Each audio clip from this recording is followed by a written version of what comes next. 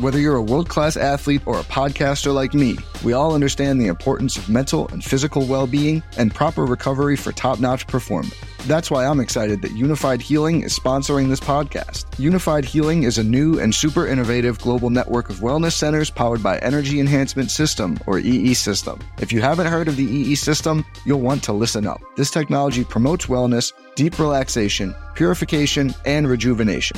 In hundreds of locations across the globe, access to a center is easy and affordable. Interested in experiencing the EE System technology for yourself? Go to unifiedhealing.com/bluewire to learn more and find a center near you.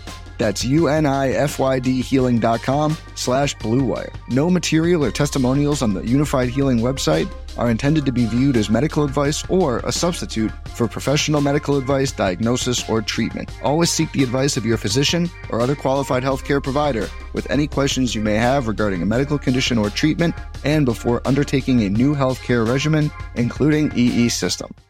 This podcast episode is brought to you by Coors Light. These days, everything is go, go, go. It's nonstop hustle all the time. Work, friends, family, expect you to be on 24/7? Well, sometimes you just need to reach for a Coors Light because it's made to chill.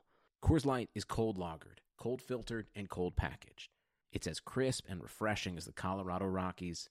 It is literally made to chill. Coors Light is the one I choose when I need to unwind. So when you want to hit reset, reach for the beer that's made to chill. Get Coors Light in the new look delivered straight to your door with Drizzly or Instacart. Celebrate responsibly. Coors Brewing Company, Golden, Colorado. Trying to get by Benning. Darnell Nurse left it in the corner, gets up center. Perry scoops. Corey Perry. Lilia able to shake away from Solani. It's given away to Solani around in front. Score! Teemu Solani with the steal. Bring in the fans, 1-1. Score! Off the floor! On the board! Paul Kariya!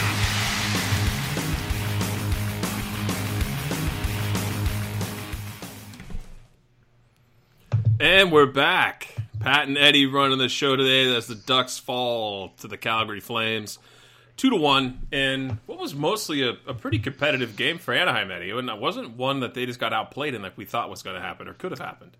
Yeah, I mean, they've played pretty well against some really good teams over the last few games, right? I mean, Minnesota has been slumping a bit, and that's why they made a trade and are looking to make more trades, but they're still a pretty good team. They're still, I guess you consider, a borderline playoff team, and then the Washington Capitals are defending Stanley Cup champions and are looking like they're going to contend again to try and go back-to-back, and the Ducks kind of swept the floor with them.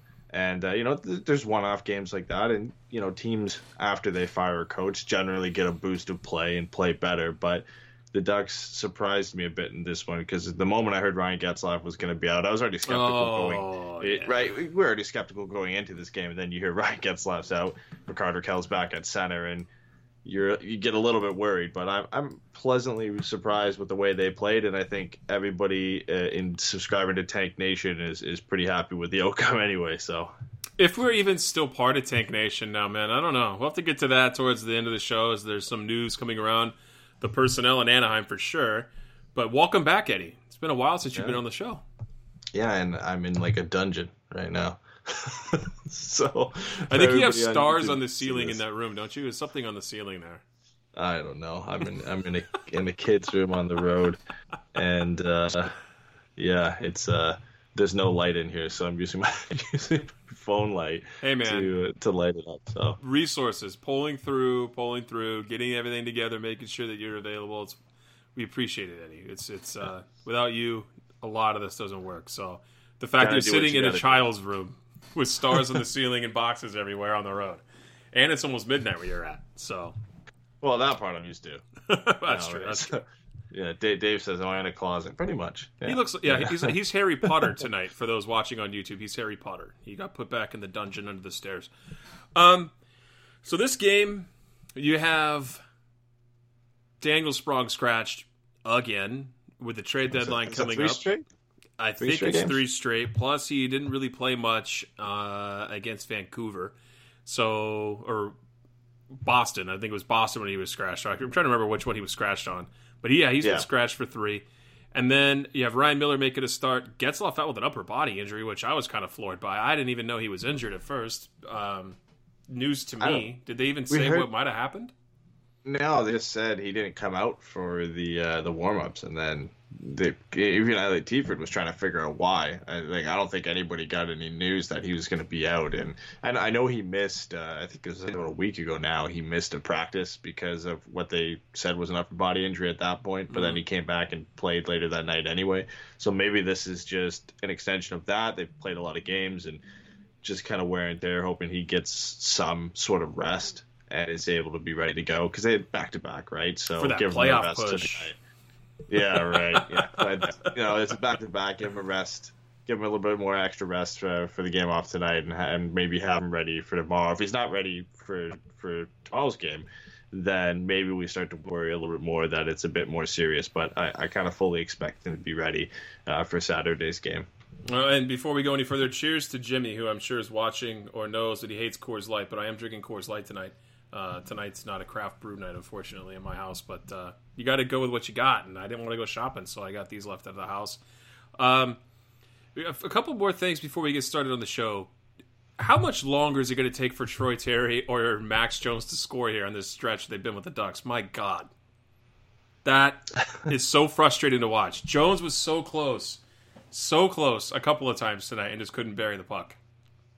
Yeah, I mean, he's been close pretty much every game. I think there's been at least one or two times where we're like, oh, yeah, he probably should have scored there, and then it didn't happen. He had the thread pass from Troy Terry in this game where he had a pretty good chance. I remember, I think it was probably his first game down. I don't exactly remember, but it was the shift is what it's being referred to now, where he had that great shift and then almost tucked one in short side.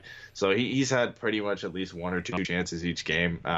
More noticeable, I think, than Troy Terry. Not anything against Terry. He had a very good chance, probably the best chance the Ducks didn't score on in this game, where he was alone in the slot and Mike Smith ended up making a great block or save. But they've looked really good, especially since they've been put with Adam Henrique. They've kind of gelled well, and I've been pleasantly surprised. But as has been the problem with the Ducks all year, they just haven't been able to score, no matter the chances they get, whether it's a goal making a good save or just not getting enough quality chances.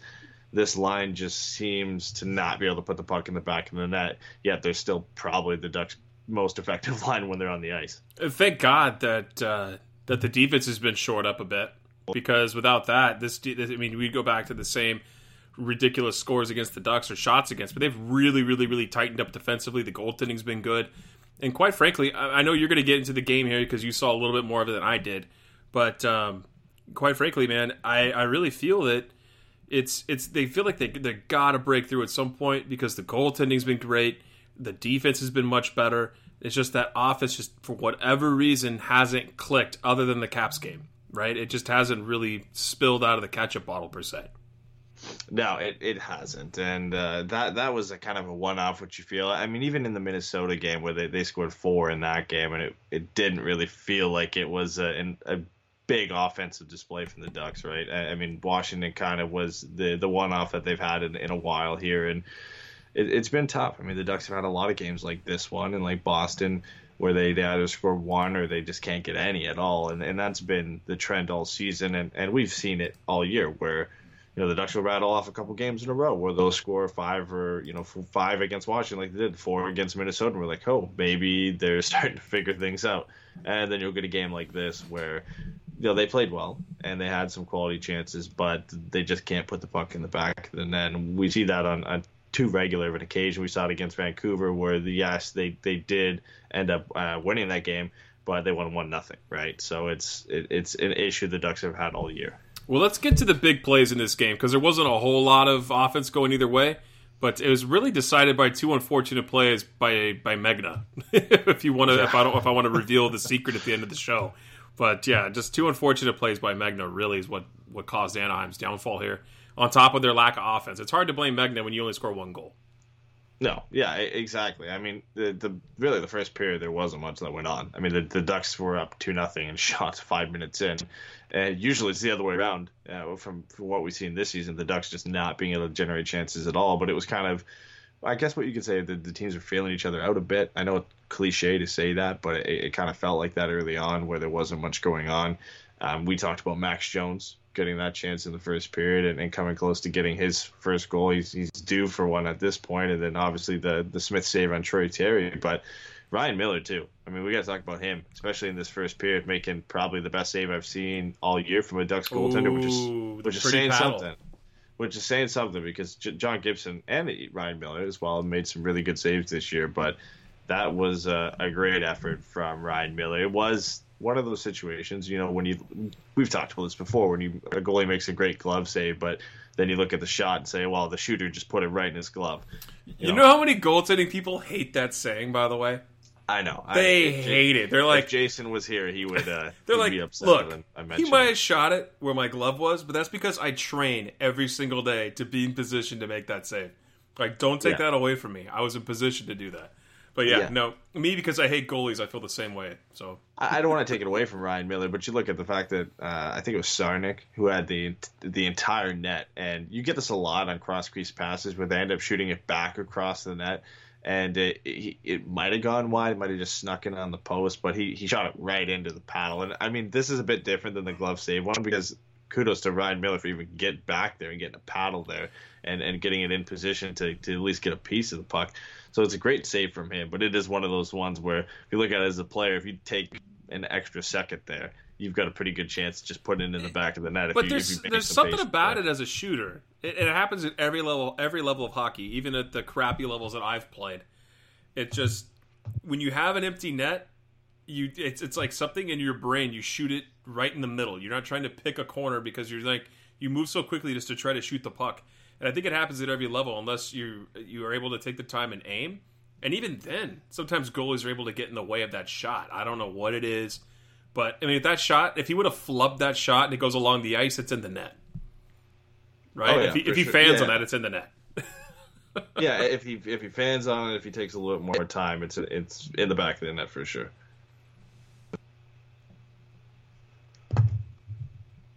Jeez, I'm in like a dungeon here. Sorry about that. But seriously, if a little bit more time, I don't want to take any credit away from Ryan Miller, but yeah, that was one that Sarnik's going to want back, and the Ducks get a bit lucky. But the first period was essentially not much going on, just the goaltenders making some pretty good saves, and surprisingly enough, it's Mike Smith that's making those saves, because we've been fairly critical of Mike Smith in the past. Where whoa, was Jason here? Because Jason loves that guy. That's what I'm saying. Loves that guy. You and me have been critical of Mike Smith in the past, but Jason is a big Mike Smith. He loves Mike Smith, so kind of glad that he's not on this one and calling us out here. But the first goal of the game, like you said, calling out Jacob Magna a little bit, not his fault. No, it goes off his leg, man. That sucks.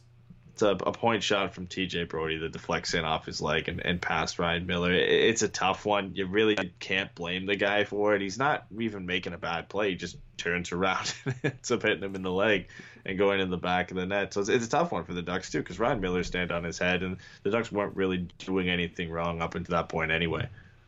No, and it's just kind of an unfortunate play for Magna in front of the net, and I guess the only thing you could say as a goaltender, or let me play the part of Jason, is he would have had his defenseman, you don't block shots in front of me, you just get out of the way from these long point shots. Let me see the shot, and, at that point, maybe he makes the save. But like you said, it was kind of like he turned around, it goes off his leg, and it just kind of goes in the net. Not much you can do on that play. No, not much at all, really. And even the second goal, this is why I wish Jason was on the show, because Mike Smith does what Mike Smith normally does. He's wandering behind the net, and a great play from Carter Rowney to pressure him and dig it free. And he sets up for Derek Grant, who just has a wide open net and just blasts with a one-timer right into the net. And it ends up being a Calgary, I think, defenseman who ends up trying to make the save, because Mike Smith is nowhere to be found. And this is prototypical of Mike Smith over his career, he's a great puck handler, but more often than not, he's going to make at least one or two of those plays a game where he's just not paying attention, or he comes out when he shouldn't have. He probably had 3 or 4 of them in this game where he did that, and obviously this one ends up costing them a goal, but, not the play you want the Ducks to score on. How many times this year do we say they end up getting 1 or 2 goals in the game, and it's not really at any fault of their own. It's just the other team making a mistake that leads to a goal, and that's the case in this one. But Derek Grant will take it, and Carter Rowney, great effort to forecheck. He's been doing that all year anyway. And that's something we've seen a lot from Anaheim lately. I mean, Not a lot has changed offensively, except for, you might want to point out the 9 goals they scored between the Caps and the Wild. But, I mean, you could say what you want about those 2 games. The goals are the goals, and we love them. But, I mean, those guys work so hard lately. They're in on the forecheck hard, and that line is great. I think Rowney goes in deep and tries to dig pucks out. Winning the puck battles is good, and it's really easy to pick up who's going to be behind the net because it's always Mike Smith, whatever the puck's back there. He tries to go out and play on every dump-in. And it's like, if you pressure that guy enough, he's going to cough it up. So it was a great move there, I think, by Rowney to go in there and dig that puck out, because eventually, if you do it enough times, Smith's going to cough it up. So good work on him. Yeah, I mean, right after that, too. Mike Smith is a guy generally that he doesn't get phased too often. He kind of feels like he knows he's going to make some mistakes like that. And those things, I think on any other goalie, if you make a mistake like that, sometimes it gets to you, right? But Mike Smith comes right back after this and makes one of his best saves of the game on Devon Shore, wide open on the back post for a cross-crease pass. Probably would have been better if he was right-handed at that point. He would have been able to get more on the shot, so he just kind of has to shovel it onto the net. But a great lateral move by Mike Smith to come across the crease to make that save, and then Ryan Miller again follows that up right after that, making 2 saves of his own. So this was a surprising goaltending duel. You think early back when John Gibson was healthy and Rittich was playing the way that he's been playing this year, you would have expected a goaltending duel between John Gibson and Rittich instead of Ryan Miller and Mike Smith and what it turned out to be. And Miller's been great, man. No problems with Miller at all. We got a lot to talk about with him at the end of the show, so I'm happy Miller's back. It's good to see him back in net. It probably means we're going to see Boyle tomorrow. Yeah, exactly. I would think so. I mean, Chad Johnson's still in the IR. John Gibson's still in the IR. So Kevin Boyle's likely the guy that's going to go, and I'm not worried about that at all either. I mean, he's been, I don't want to say brilliant. He's been better than expected since coming up and playing, obviously, the 35 save shutout debut, and then even the next game after that, he played pretty good in his second start. Oh, yeah. What are you going to do against Boston, man? Those were tough goals. I think almost any goaltender would have been caught like that and given those up. That's a tough one for Boyle, that Boston game. Yeah. Even Boston without Pasternak, you've still got to deal with Bergeron and Marchand and the rest of the guys that they have. So it was a tough one, and he played good. So I'm fully confident with him going into tomorrow's game against the Edmonton Oilers, who are going to be without Connor McDavid anyway. Or as Jason wrote on Twitter today and blew it up, the entire team was suspended. Yeah. No, exactly. It's like the Sens right now. They're missing 41% of their offense because Duchesne's gone and Mark Stone and Ryan single out of the offense. I wonder how much of the Oilers' offense percentage-wise Connor McDavid's been a part of. I would say 70%. I was gonna say it's got to be north of at least 30%, but I'd say 70 or 80%. He scores all the points. Pretty much. I mean, it's him and Draisaitl essentially that you see at least on every play. Or if they score a couple goals, one of them is going to be involved in it. Going into the third, I guess really only 2 things of note. It was a lackluster third period. The Ducks put up a fight, but wasn't much going. The Flames are so good in the third period this year where even if they're not leading, they come in. I think they give up the fewest goals of any team in the third period, and they're near the top when it comes to goals for. So they're just a team who closes out really well. But early on, Perry gets taken down on a breakaway. I don't know if you ended up going back and seeing this. I think he dove maybe a little when he got that little stick tap because it wasn't much. For sure. But I mean, I don't know at this point. He was pretty much on as clear a breakaway as you can get. Not the fastest guy, so he doesn't get caught from behind, but you get taken down, dive or not, if it's getting called a penalty at that point, that probably should have been a penalty shot if they're going to call it a power play or call it a penalty to give you a power play. Yeah, I mean, I guess. But I think they also factored in that it was Corey Perry. And they're like, well, you got to at least call something. But I don't really think that they were never going to give Perry a penalty shot. That's what I'm trying to say. Yeah, but this is the thing we've seen, not just this year, but last year and a few years now, where that play is so inconsistent game by game. What's going to be called a penalty shot and what's not. I've seen so many things that look very similar to that get called a penalty shot, and then some of them, like tonight, they don't get called a penalty shot. I've seen plays where a guy just seems side by side with a guy, gets slashed in the hands, that's a penalty shot. It's so subjective. I think it's one of the most subjective things you can call because there's going to be no review for it, right? And as a ref, I think more often than not, you'd rather just give the penalty rather than the penalty shot. Less dramatic. You're not putting yourself right up to the forefront of how the game's going to go. If you give the penalty, most people will agree with it that it was a penalty. And so you're not going to be in the headlines if this game ends because of that penalty. But if it ends because of a penalty shot, that's your decision. And then there'll be people on either side of the debate saying, oh, that should have been a penalty shot, that shouldn't. And I think so what if the way you got rid of that, just real quick, we could probably go down a rabbit hole with this one, but what if the way to get rid of that would be when there's a penalty called, no matter what the penalty is, if it's a 2-minute, the team that would get the power play normally gets to decide if it's a penalty shot or a power play? No, I don't think so. I think most teams would probably choose a penalty shot. Really?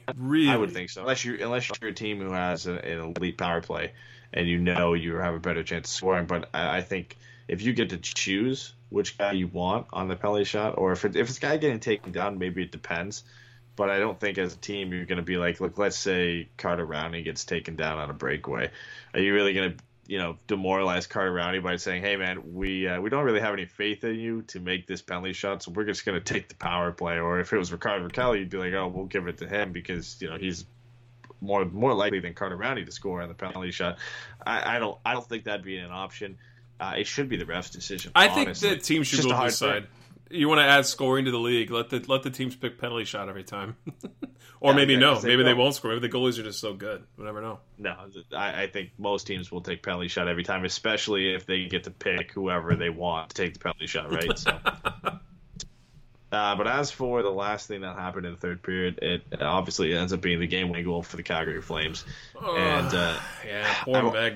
I wrote in here bad pinch by Brandon Montour.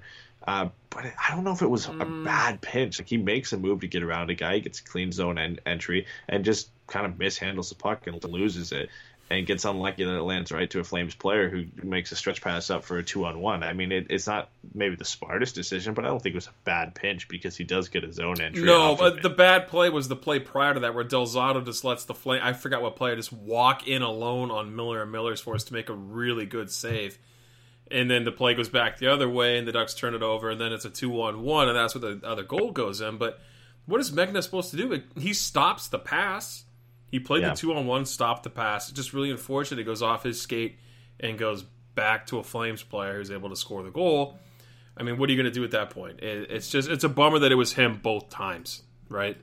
Yeah, and it's one of those games where he'll be on the negative side when you look at these two goals, and there will be some people who say, why is he in the lineup over who Josh Maher is down in the minors or whoever. Andy Belinsky's been scratched. Throw any name that you could put in there at this point, Jakob Larsson, right? So, but this is one of those games where I don't think they were really his mistakes because it going in off your foot, there's not much you can do about that, and he really didn't do anything wrong to lead to the 2-on-1 in the first place. It was Del Zotto and Montour who are making a couple mistakes here that leads to him just getting put in that position where he has to defend the 2-on-1, and like you said, he actually does end up deflecting the pass. It's just unfortunate it goes right to Mangiapane, who... Oh, that's how you say his name? That's why I said Flames player. I had no idea how to say his name. I'm going off the broadcast. I had no idea how to say it either. I looked at that and I was like, Flames player scores the second goal. I'm just going off what Allers and Hayward were saying, so I would assume they know what they're talking about. Well, you're more likely to be French than me because you're from Canada, so I'm sure that's how you pronounce it correctly. Yeah, we'll go with that. But yeah, he just has as easy as goals it gets at that point too, because Miller's even confused with it too. Miller thinks the pass is going to go across, and he's making a move to that side, and then Flames players just able to throw it right into the empty net. But unfortunately, Ducks lose 2-1. I mean, I guess I say unfortunately, but if you're wanting to tank and lose for Hughes, then this is probably a win for you because not only did you watch an exciting game, right? You get it was a better game than losing 4-0. You get to watch an exciting game. Ducks still lose in regulation, so they don't pick up points. And if you're wanting to finish with the top 5 pick, this was probably the best outcome you could get, an exciting game where the Ducks still lose and don't pick up any points. I mean, it was a fun game. I'm torn, man. I hate watching the Ducks lose. It sucks. It really does. It sucks to know that I was going to, like, during that losing stretch when it just wouldn't end, it got to a point where it was silly. Like, after, 10 losses, or maybe even 8 losses at that point. I remember coming in and watching the game, and I'm like, I'm literally going to watch this game, be upset, take notes, have to write about this game, I have to go do a post-game show about this game, and then have to come back and have Groundhog Day happen in 2 days because they're playing another team, and Randy Carlisle's still the frickin' coach. So, like, going through that was very frustrating. And then now that they're playing much better hockey, for the most part, I don't care what team it's against at this point. It's just more exciting to watch these games. And they're playing better, and they're not just looking lazy. But and then the flip side, like you just brought up, we wanted the tank. And now you're at that point where they're going to be middling. They're not quite going to get to the bottom of the standings to guarantee themselves a top 5 pick. But they're not going to be good enough to go to the playoffs and do damage. If they get to the playoffs, that might literally be the worst thing for this franchise, besides the fact that they just signed Jakob Silfverberg. See, the funny thing is you get the Ducks were so bad, right, that I think for the first time in a while, everybody bought in to the direction that this team is going, and even just casual fans. And I guess I want to say that there's nothing wrong with being a casual fan as this team, but you get everybody, every section of Ducks fan bought into tanking and being bad because they were losing, because they lost 19 of 21 games because Randy Carlisle was still the coach. Then they fire Randy Carlisle. Bob Murray steps in. Circus continues, but a little bit of hope that the Ducks are just going to at least play somewhat better because Randy Carlisle is not there. Not because of anything that Bob Murray is doing, just because Randy Carlisle isn't there, and things could only go up from there. And the teams always get a boost when they fire the coach, just because the players get a little bit of a momentum boost, and things are just looking in a different direction, a new voice, whatever you want to call it. And then the Ducks win a couple of games pretty good against some very good teams, against Minnesota and Washington. And then you got a bunch of people who turn the ship and say, oh, they can make the playoffs. What if they played well against Boston, and Boston's a good team. They've played well the last 4 or 5 games. They haven't really played that bad.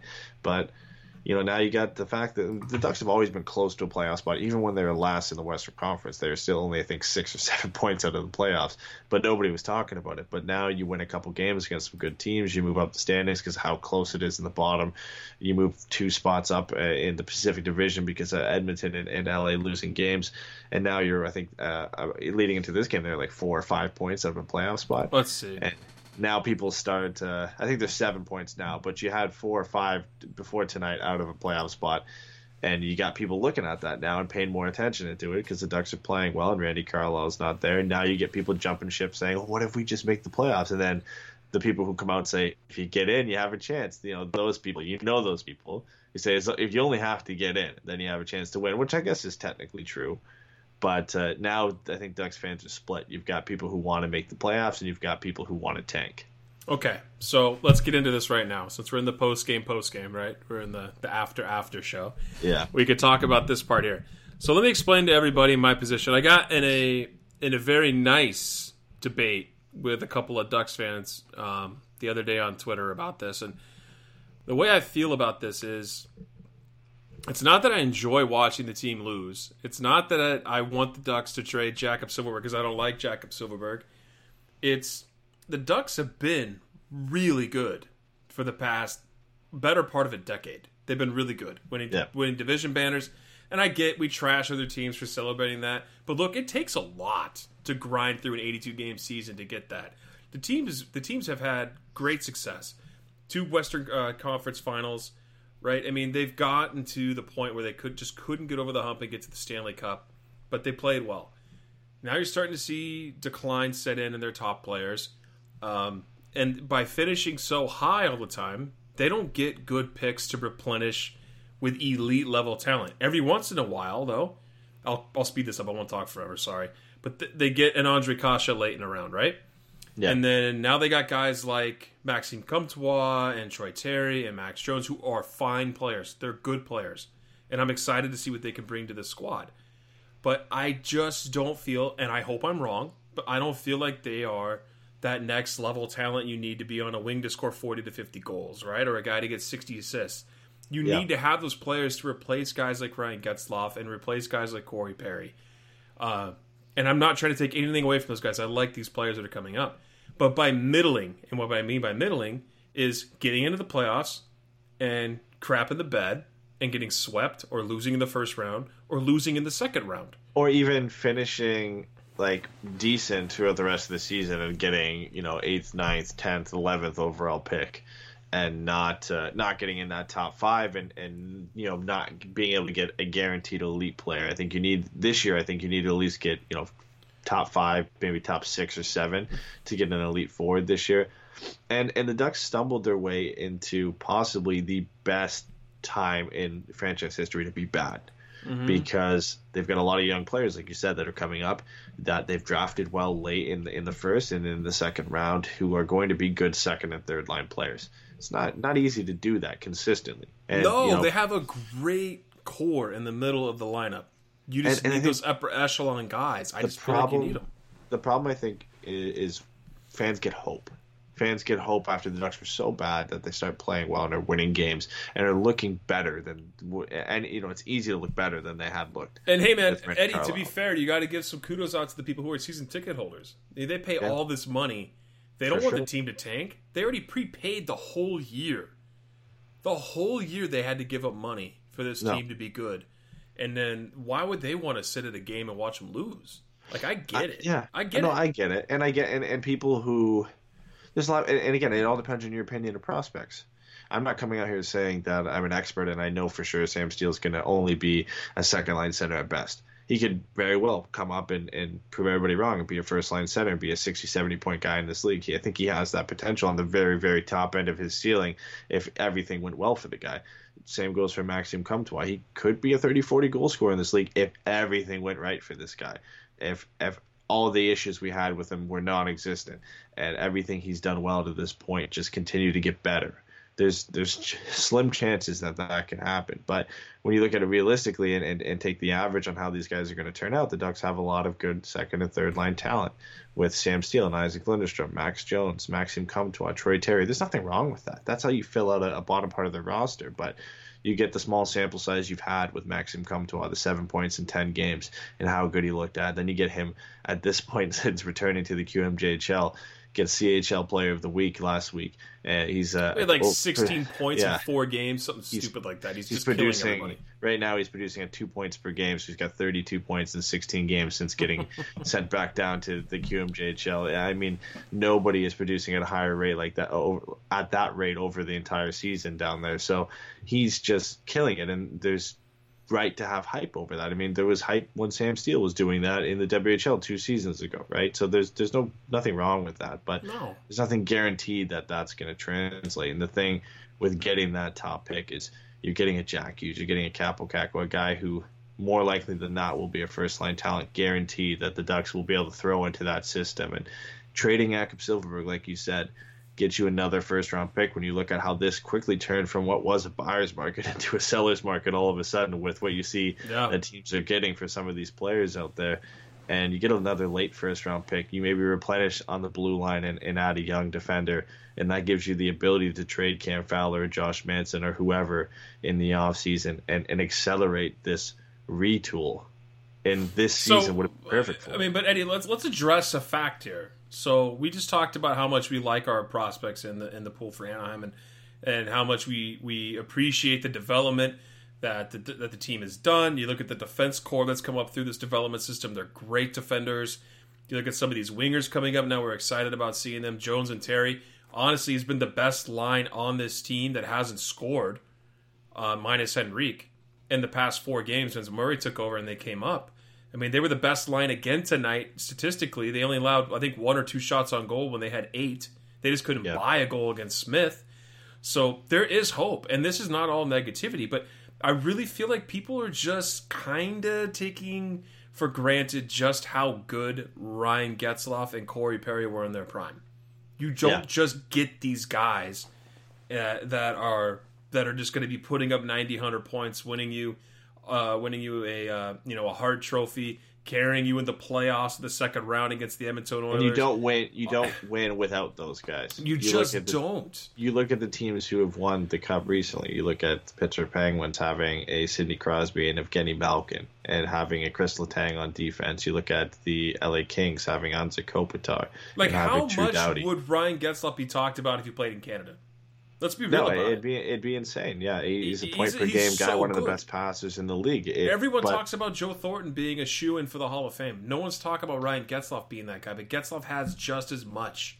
Well, once Getzlaf gets to the age that Joe Thornton is, and is getting up higher in the point rankings like Joe Thornton is, then I think he'll get a bit more talk. But when you haven't passed 1,000 games and 1,000 points yet, which he'll do very soon, probably as early as next season, then I think you're going to get more talk around Ryan Getzlaf. I mean, that will come with time. But I'm just saying, like, guys like this don't just come out of nowhere. Like and I think that's recency. You look at how they're producing right now, and you say, oh, well, if Sam Steele in his prime or Maxim Comtois in his prime could produce what Corey Perry and Ryan Getzlaf are doing right now, yeah, they probably could, because the way Corey Perry's playing right now is like a 30, 40, 50-point guy, and the way Ryan Getzlaf's playing this season, because he's had a down year, is like a 40, 50-point guy. So for sure, Sam Steele in his prime hopefully could be a 40, 50-point guy, and hopefully Maxim Comtois could be a 20, 30-goal guy, but you're looking at, like you said, an 80, 90-point guy of Getzlaf in his prime, and just a dominant center and a 40, 50 goal scorer on the wing at Corey Perry when he was playing at the highest level.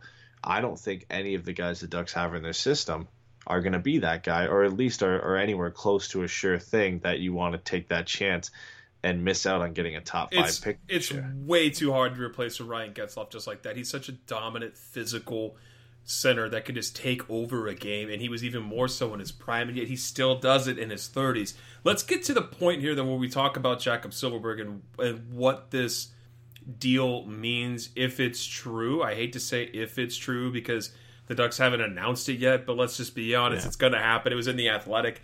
Friend of the show, Cooper, came out and talked about it in the article with Eric Stevens. How does this deal look, Eddie? You want to explain it to everybody? Yeah, so, I mean, they came out and pretty much said that they got full confirmation that this deal is in place, so I fully expect it to happen. Obviously, anything can change, but when you got these two guys coming out who are pretty much the most credible sources you could get when it comes to Ducks news saying this, that you kind of have to believe it at this point. But they said that Silfverberg has signed a 5-year extension. And in the article, I don't think they even said the value, but then Bob McKenzie came out and pretty much summed up the value at 5.25. Uncle Bob comes out. So everybody's been kind of putting their foot in on this Silfverberg contract, what makes you believe that it is likely all but signed at this point. So 5 years at 5.25, which isn't that bad. I mean, it's the lower end of what we thought was going to be between 5 and 6, which it turned out to be. And 5.25 for 5 years for Silfverberg actually isn't that bad for what you're getting from him. Potential 20-goal scorer each year, 40 to 50 points, one of the better defensive forwards in the league. That's probably what this guy deserves, and that's probably what he's worth. The problem is where the Ducks are at this point, where they don't really need to have this guy around. And I know there's a lot of difference in opinion from a lot of people. There's a difference opinion on this podcast between us and Jason, believing when this team's going to be competitive again. If you think they can be competitive as early as next year, the year after, then this signing makes sense, because Silfverberg will be a valuable piece to this team at 29 and 30. And going into hopefully a long playoff run. But if you're at the same point as I think you and me are, you don't think this team's going to be competitive for at least 2, 3, or 4 more seasons, waiting for these young guys to come up and hopefully getting a top 5 pick either this year or next year and getting those elite forward prospects, then having Jakob Silfverberg at 32 or 33 at this contract with a no trade clause is just not worth it. I mean, now he's taking up a roster spot too. Here's the reason. So it's not that I don't like Jakob Silfverberg, and I've said that before. It has everything to do with the pieces around Jakob Silfverberg that caused the problem for his contract. So you have Adam Henrique, who makes $5 million plus. You have Ryan Kesler, who makes almost $7 million. You have Perry and Getzlaf, who make over $8 million. Okay, they're all. I mean, Henrique, I think, is the same age as Silfverberg. He's like 28 or 29. Yeah. So Henrique is a 40, 50-point guy, playing basically second C, which is great. Kessler's playing fourth C. He's making $6.8 million. Getzlaf making 8+. Perry making 9+. Now you add another piece that would be great if you didn't have these aging veterans who aren't producing anymore. So it's bad asset management. You bring in another long-term contract to a player who's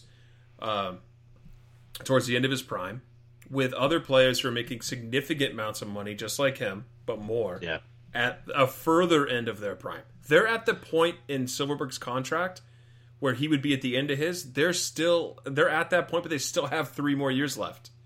It's just bad asset management. You're literally clogging the lanes for young guys to come up and play because they can't move those other contracts. Yet you sign another guy and give him a 10-team no trade clause. Yeah, I see. The thing is, I don't have any issue with the money or the term or with this affecting the Ducks signing other players. I don't think this is going to affect them signing at least players they already have on their roster. You look at They're the fact at the cap ceiling. They can't even announce the damn signing. They're going to, there's going to be guys who come off the books that are going to allow them to re-sign Brandon Montour in 2 years when his contract comes up.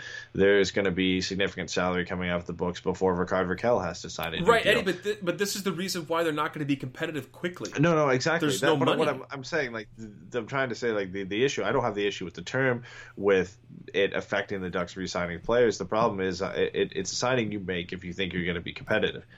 But I don't think the Ducks are going to be competitive, and I think a lot of people feel that way, where this contract is going to really make sense. If it's only going to pay off in the last 1 or 2 years of this deal, and I don't think Silfverberg's going to be the same player at that point, where at 32, 33 he's going to be as effective as he is now, and what you could have done either with that cap space or specifically with the assets that you would have got for Jakob Silfverberg, because now basically the 2 longest forward contracts the Ducks have on the books are Adam Henrique and Jakob Silfverberg. Because Silfverberg's contract obviously kicks in at next year, and so does Adam Henrique's extension. They both kick in next year at over $5 million. Combined together, they're $11 million on the table between those 2 players for 5 more seasons. And it's insane.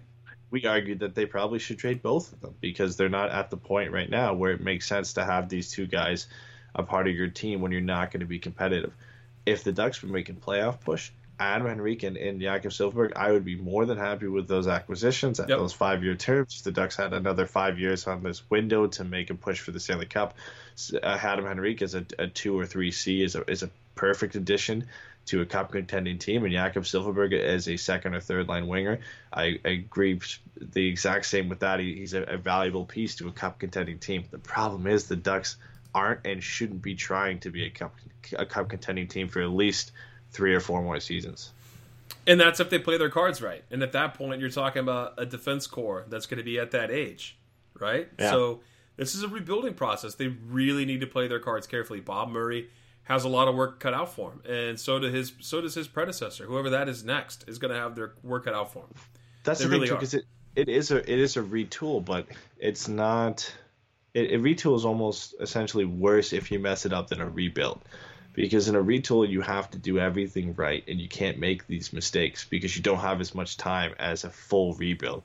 On a retool like the Ducks have, you've got some defensemen who are 24, 25, a couple guys who are 27, like Josh Manson and Cam Fowler. You've got a goaltender who's 25. If you mess up 5 years of this retool and extend it because of what you've done with Adam Henrique and Jakob Silfverberg, you get to the end of this where you didn't do anything with it, and you've missed the prime of your defense core and of your franchise goaltender, where they're now getting into their early 30s. And if you missed the boat, didn't get a franchise forward in, your forward group just isn't that great because you missed that, you might get to the point where you wasted a great goaltender and a very good defense core, and you've got to go into full rebuild mode. I mean, that's the problem with the retool, is you've got to do everything right. And I think this was the first step for the Ducks in doing everything wrong and trying to get Silfverberg locked down, which looks for 5 more years. Yeah, if they traded Adam Henrique and traded, which they still can on Monday, I get it, to make room, and let's say they never signed Jakob Silfverberg to this contract and they trade him, you effectively move $10 million off this roster. You have other players falling off this roster at the end of the season. I can handle a Ryan Kesler 4th line position because he's effective there.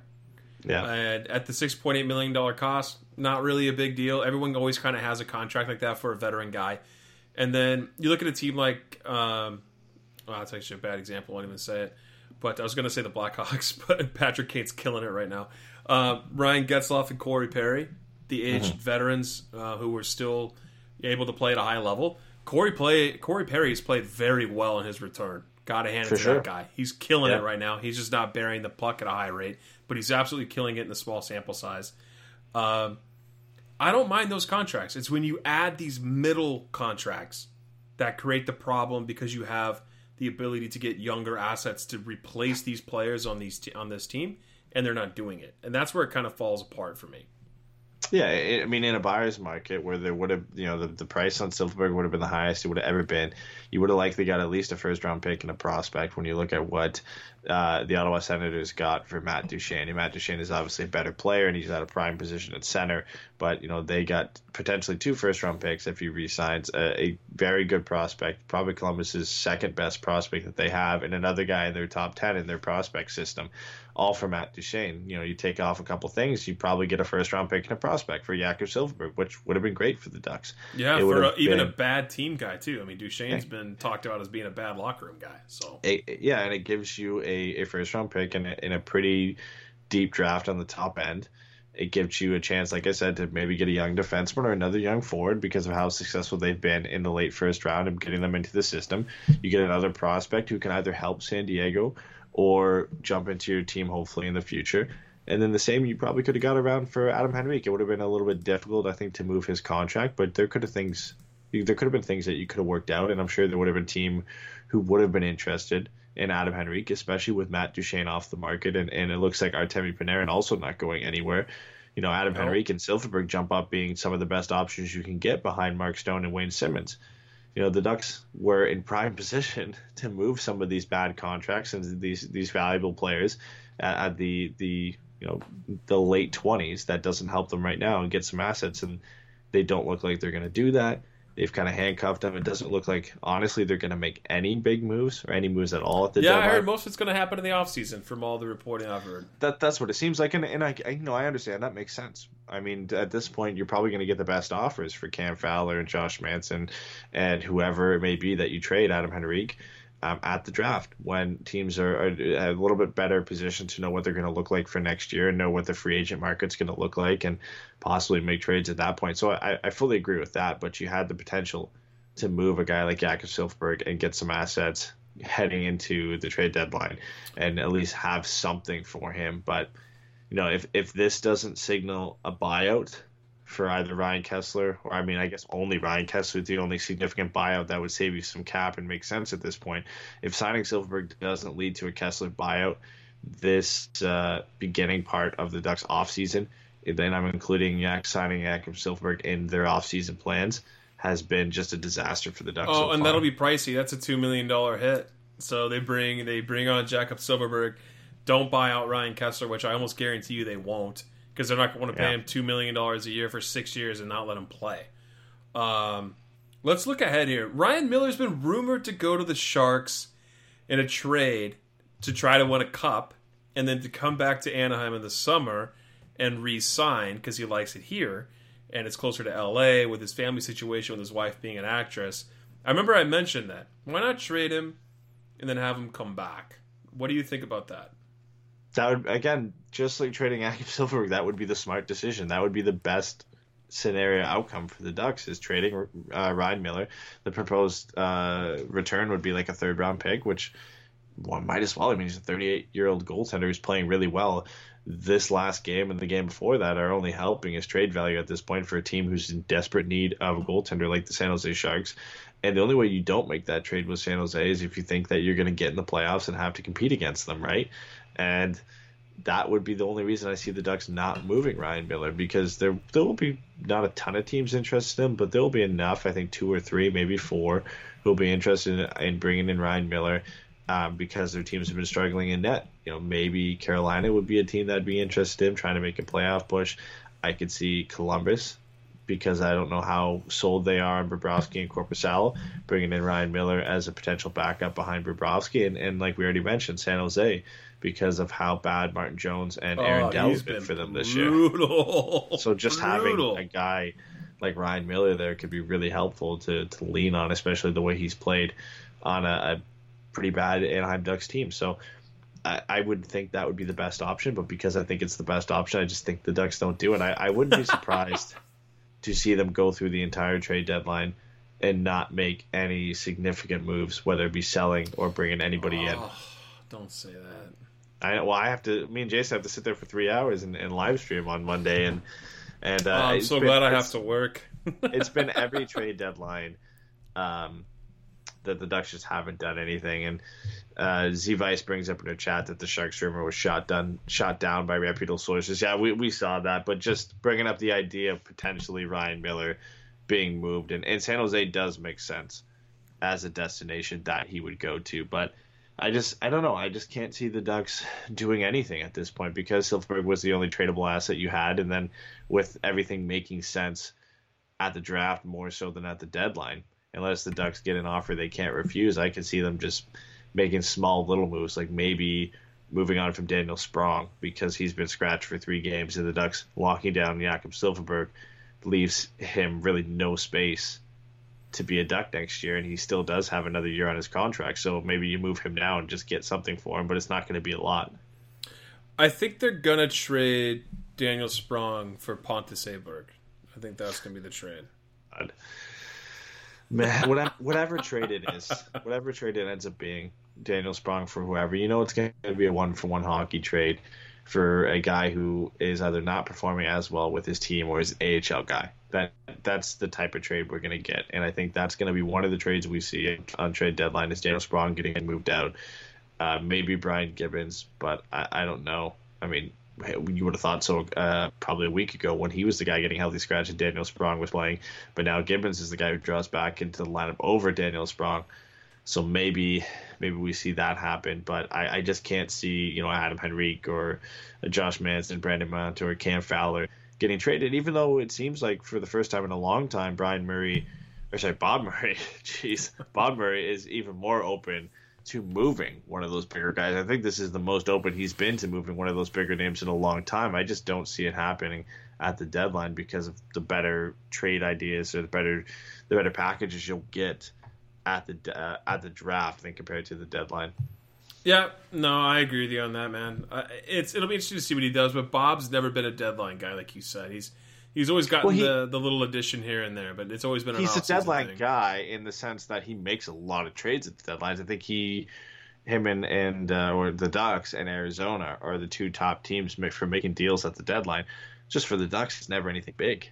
It's just a bunch of little moves, little acquisitions.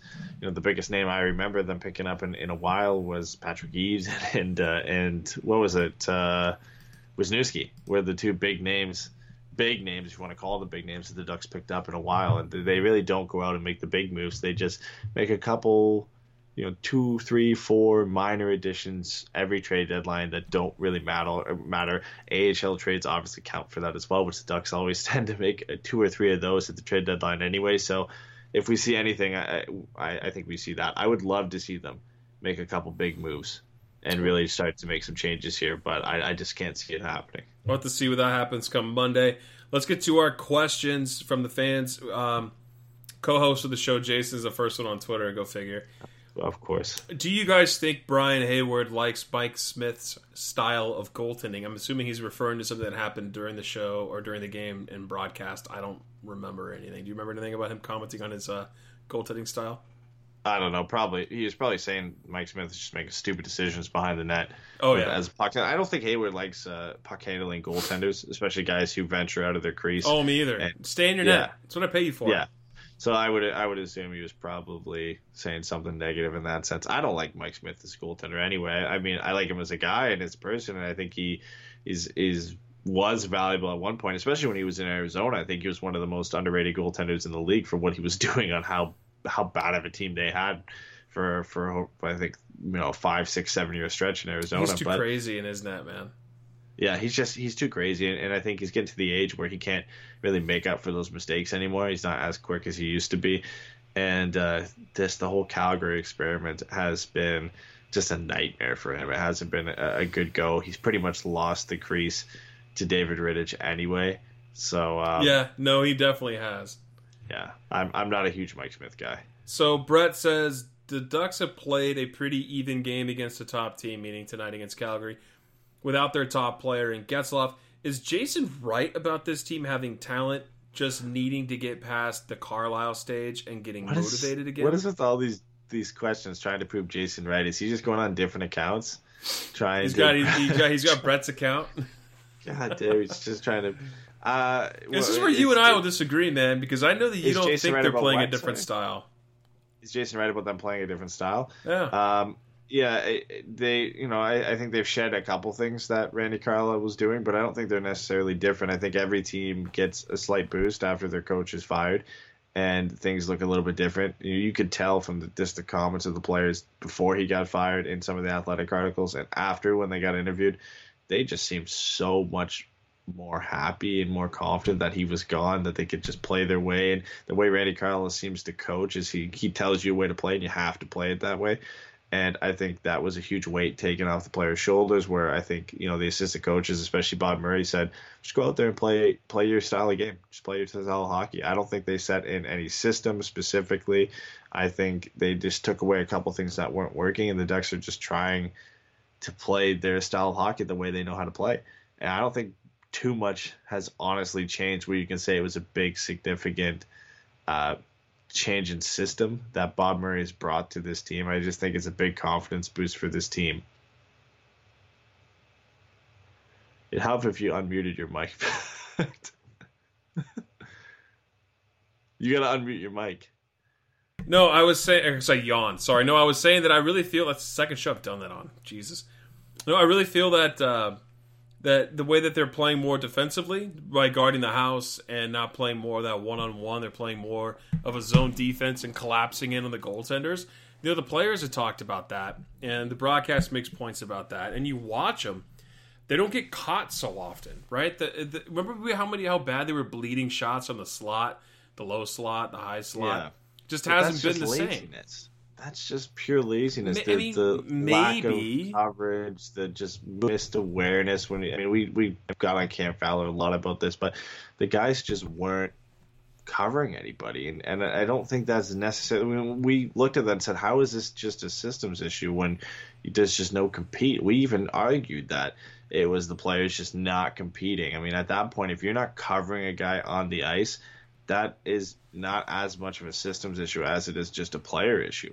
You're just missing assignments. You're just not paying attention to what's going on the ice. And I think moving Randy Carlyle out has just, like I said, taken a weight off a lot of these guys' shoulders. And they're playing hockey the way they played last year, the way they've been taught to play. As corny as it sounds, it's just they're not making those little stupid mistakes that really had nothing to do with the system that Randy Carlyle had in place. They were just fed up with losing at that point, and the confidence just wasn't there. The compete level wasn't there. As much as the players wanted to try and say they were competing at the same level, it was clear to see that they weren't. And I'm not going to say it's been no change whatsoever, but I'm not going to say that there's been. You got Lindy and Manson back together. That's a big deal. Yeah, but I'm not going to say there's a significant change in the system that the Ducks have been playing. I think you've just taken Randy Carlyle out. The assistant coaches, I don't think they've come in and all of a sudden established a complete new system that the Ducks have bought into. There's been some slight changes here or there, but I think it's more of a confidence thing than anything. I just think with Randy Carlyle not there, the players just feel like things can only get better. Maybe. I still feel like they play a little better. I think they actually forecheck. Sure. If you want to relate that to just, having a weight off their shoulder, fine. But I think they're playing much better. The defensive side of things, I've noticed a big difference. For me, that's been the biggest difference on the team. Yeah, and no, you can definitely see it. You can definitely see things are getting better. But when I look at forechecking and I look at defensive coverage and just not missing assignments, that all kind of comes down to the fact that you're not losing anymore. You don't have this guy behind the bench. You got a little bit more confidence, and things are just starting to go your way. You look at the comments from these guys. Like I already said, they were just completely down in the dumps. They had no idea why they were losing. They couldn't get their head wrapped around the fact that the way they thought this season was going to go just wasn't happening. Nobody understood why they had lost 19 of their last 21 games. It was just complete disarray in the locker room, and something needed to change. They finally got rid of him. So, Ed, Jason asks, do you finally see the difference, the system, or are you just not buying it? There's a difference in the way they're playing, but I don't think there's a new system in place. I'm not going to say that Bob Murray or Wilford or Morrison have come in and brought a new system to the table that the Ducks are playing. I think they've just stripped down what Randy Carlyle was doing and just told the players to go out and play and have a little more confidence and go out and maybe they've made a couple of adjustments here or there, and there's some slight signs of that, like you said. Just the increased forecheck, a little more pressure on the play, a little bit more organized in their own zone. But I don't want to come out here and say that Bob Murray has brought a new style to the Ducks, and that's why they're winning. I just think they have a little bit more confidence, and they're just relieved that Randy Carlyle isn't there anymore. I know it's not normally the analysis I give, where I don't really like to give credit usually to just the confidence or compete level. I would love to say that they brought in a new system and that's why they're playing better. I just haven't seen it. I just haven't seen enough to say that it's a new system and not just the players happy that Randy Carlyle is gone and just a little bit more motivated to play better. All right, so Andrew Burla says, when will the Ducks make the play for the next generation franchise forward? And then he puts in parentheses, and no, we don't have that elite talent up and coming in the system. Yeah. So he agrees with us. So when do they make a play for that? How do you replace Ryan Getzlaf? You just said that's this year, or is it Lafreniere next year? You've got 3 seasons to try and make that play before you're getting to the point where they're not going to make a big enough impact with the core you have for the future for this team. You've got to win while John Gibson is 26, 27, 28, 29, 30. So you got a 5-year window there before, where you have a really solid chance of winning games. Same goes for the defensive core on this blue line.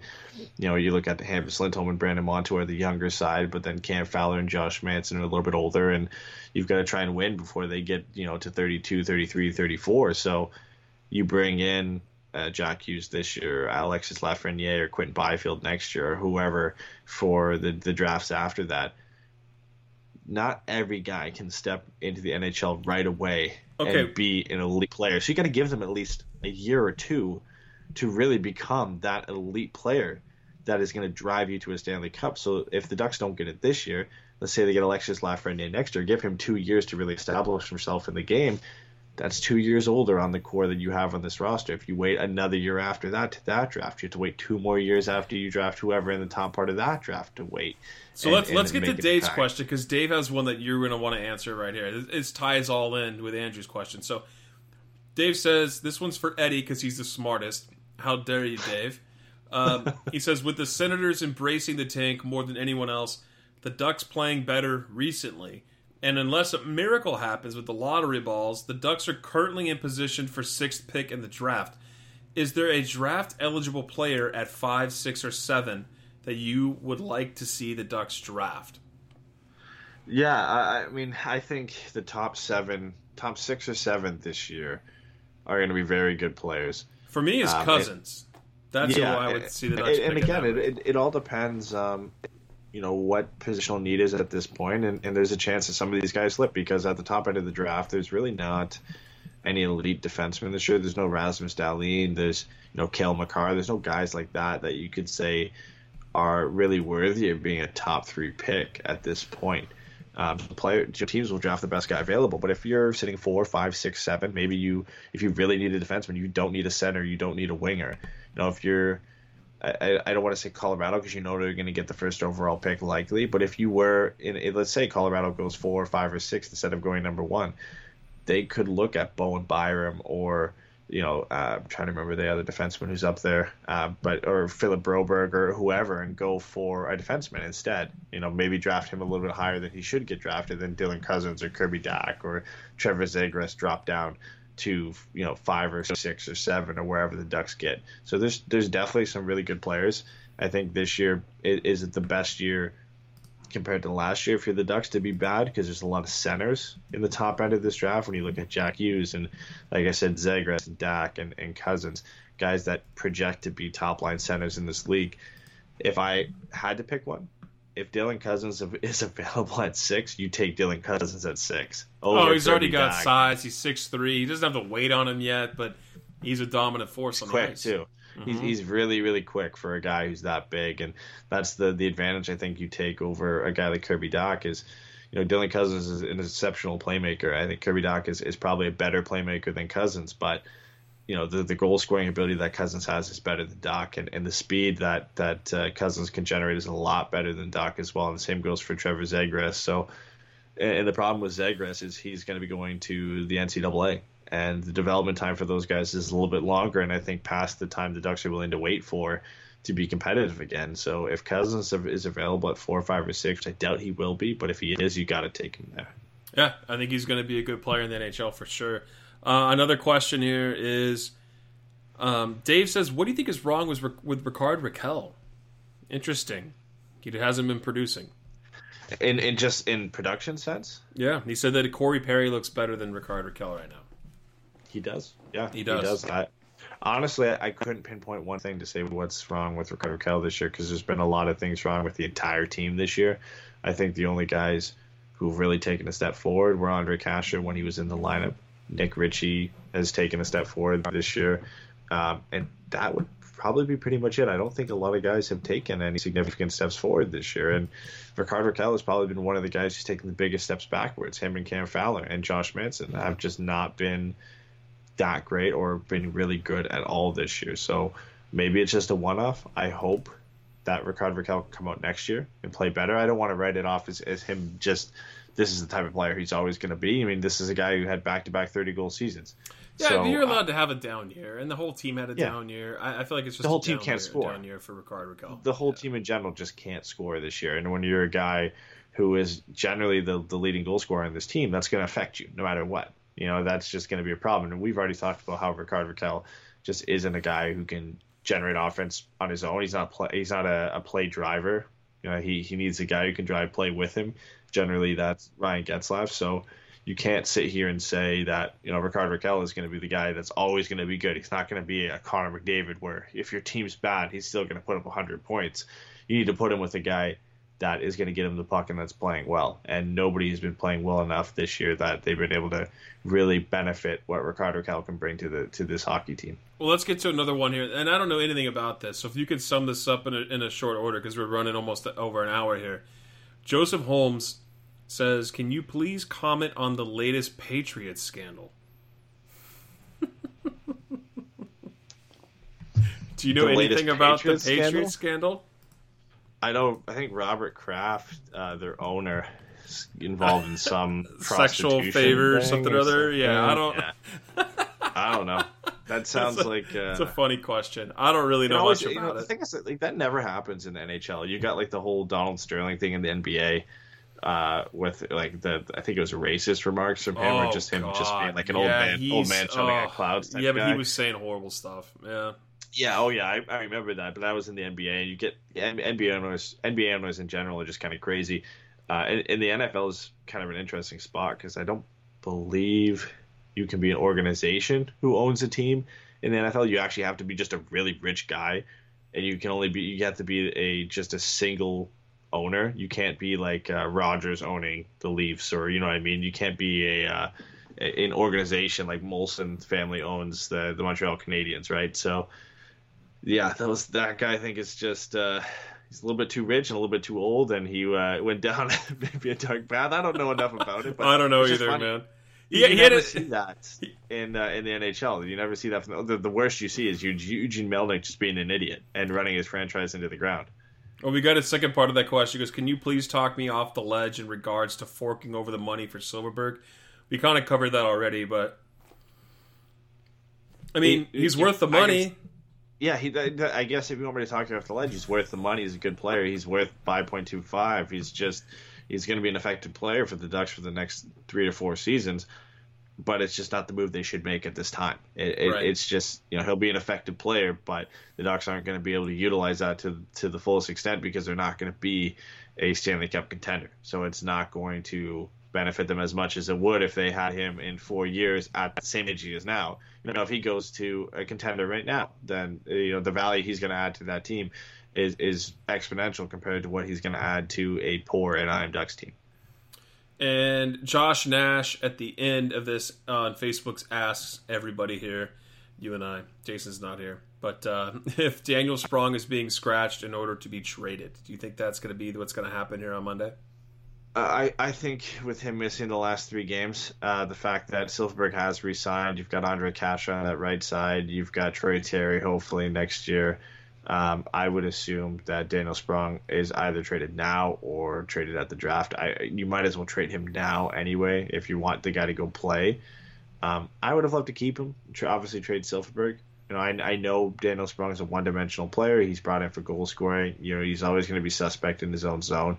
But he's been one of the better players for the Ducks since he's been acquired and brought over to this team. So, unfortunately, it looks like he's on his way out. I mean, the fact when anytime you get healthy scratch for 3 games in a row, they can't really send him down. That doesn't point in the right direction. You look at what Marcus Pettersson's doing in Pittsburgh. He's becoming a reliable bottom pairing defenseman for them. Yep. And now you've got the Ducks in a tough spot where they're rolling out Del Zotto and Jacob Magnan. And I never thought I would have said this, and I still think Daniel Sprong is the better player. But the Ducks could really use Marcus Pettersson right now. Mm-hmm. And when you look at the mistakes that Jacob Magnan has made, not just in this game, but just in general, he hasn't really worked out that well. And Del Zotto just hasn't been good. And Marcus Pettersson, even while he was here, he wasn't great, but he was reliable. And that's what he's been in Pittsburgh. He's been reliable. He's obviously benefited from playing in a lot better system and a lot better team offensively where he's been putting up more points. But right now, with Sprong not even playing, I would rather have Marcus Pettersson in this lineup over Daniel Sprong not being in the lineup. So it's tough, and I think he gets traded, and the Ducks end up bringing in another misfit, if you want to call it that, or an AHL guy, and it's not. That whole story is going to kind of flip on its head. Yeah, they're going to say that Pittsburgh won the deal when Sprong, when he was playing well, was actually on a really high pace for goals. But if they trade him, Pittsburgh did win the deal, right? So yeah. At the last question of the night goes to Tom on Instagram. He says, "What is the best realistic trade the Ducks could make before the deadline?" So this is after the news of Silfverberg coming out. What's the most realistic trade we could see our team make here before Tuesday or before Monday? Before the news came out that Puljujarvi in Edmonton was going to be pretty much done for the entire season, I feel so bad for that guy in general because you have to be sent down to the AHL, I think, before a certain time coming up in the next few days to be eligible for playoffs. Mm-hmm. You have to be down in the AHL at that time. He's injured right now, so he can't be sent down to the AHL. And the Oilers just seem to have no intent on utilizing him correctly. And he might be shut down for the entire year. But even if he's not, now he's going to come back and play with the Oilers.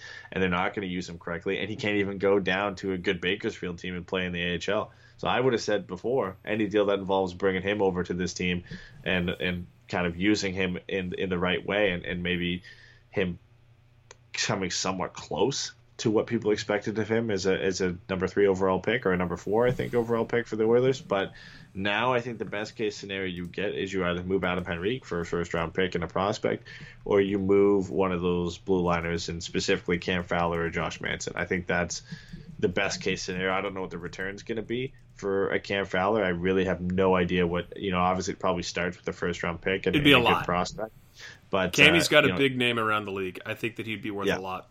And I think at this point, Josh Manson, I wouldn't touch moving him because you're probably not going to get as much as you want for him. No, so, and he's playing much better with Lindholm again. So it's nice to have them back together. Yeah, so unless you get the God deal for Cam Fowler, where it's just an A prospect and a first round pick and possibly more, or you can move Adam Henrique for a decent prospect and a first round pick. I think that's the best case scenario for the Ducks at this point. All right, well, that's it. That's the show for us tonight, everybody. Eddie, unless you got anything else, I was going to talk about our watch party coming up here on March 23rd against the Los Angeles Kings. It's going to be held at Craftsman, right over here. It's called Craftsman Restaurant. It's over here. They got pizza, they got burgers, they got really good beer, they got craft beer, they got regular beer, they got anything you could possibly want to eat or drink. All really, really well priced, and it's going to be on March 23rd. I'm working out something with the general manager there, where we're going to get a special deal on a couple items off the menu for fans who are coming in to watch the game. So it's over here in Anaheim off Imperial and La Palma, the same parking lot as Cinema City movie theaters. But looking to do that here March 23rd against the Kings. Will be the end of the season podcast watch party, unless, God forbid, the Ducks make the playoffs. We'll probably do one then. But that'll be fun. So winning is fun. So if the Ducks make the playoffs, I'm still going to have fun. I'd rather them lose and get a high pick, but winning is fun. It sucks. It sucks to say I don't want my team to win. But Aberration says, for question for the watch parties, do we root for the Ducks to win or do we root for the tank? We always root to beat the Kings, man. I always feel like you have to root to beat the Kings. But at that point, the Ducks and Kings are probably going to be near the bottom of the Pacific, you would think. That game could be crucial to finishing lower than whoever in the standings. It would depend, I think. The Kings are rumored to be trading their goaltender, so we'll see. They get rid of Quick. There's a lot of trade rumors rolling around Anaheim. There always is rumors, and then a lot of them don't come out to be. But shout out to CoolHockey.com, by the way. I know we talk about them every day, and that's because they sponsor our show and give away a jersey for Forever Mighty 3 Stars. Very kind of them to do that, enable us to do that. They sponsor our show in that way. All you have to do to participate is hop onto Twitter.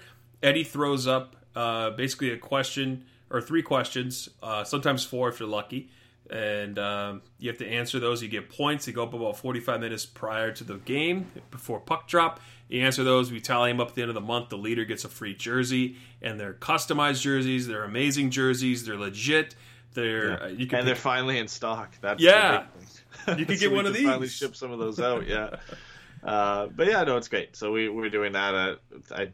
Updating the standings probably after tomorrow's game for February. It's probably a little bit late if you haven't entered at all to get in and try and win for February and try and get and climb up the standings, unless you got perfect night after night after night. But we'll be doing, I think the last one will be in March because there's not a lot of games in April. So if you haven't got in all year, make sure to get in for March because that's likely the last one of the season. And then we usually have a random jersey giveaway sometime throughout the summer. And speaking of giveaways too, we still do have, if you're wondering about the Brandon Montour signed picture, we are still giving that away on our Twitch stream.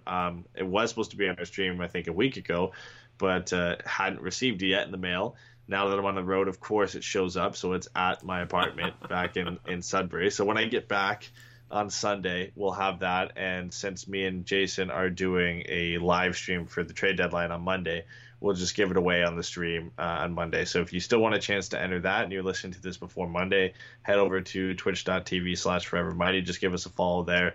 Come check out the live stream on Monday for the trade deadline, and we'll be giving that signed Montour picture away to one of our followers. Yeah, that always helps us out too. If you go give us a follow on our Twitch stream, that's great. That helps us. We're going to be doing more with that. I know we say we're going to keep doing more. Eddie's on the road, and once he gets back, we'll play some video games with people. We're going to stream more on there. When Ducks News comes out, and like Eddie just said, that he and Jason are doing a live stream for the trade deadline. So be on the lookout for that on social media. We'll tell you all about it. But that's it. Everyone have a great night, and we'll talk to you guys soon. We'll talk to you guys tomorrow night. Eddie and Jay are running the show tomorrow against Edmonton. So I'll talk to you guys later.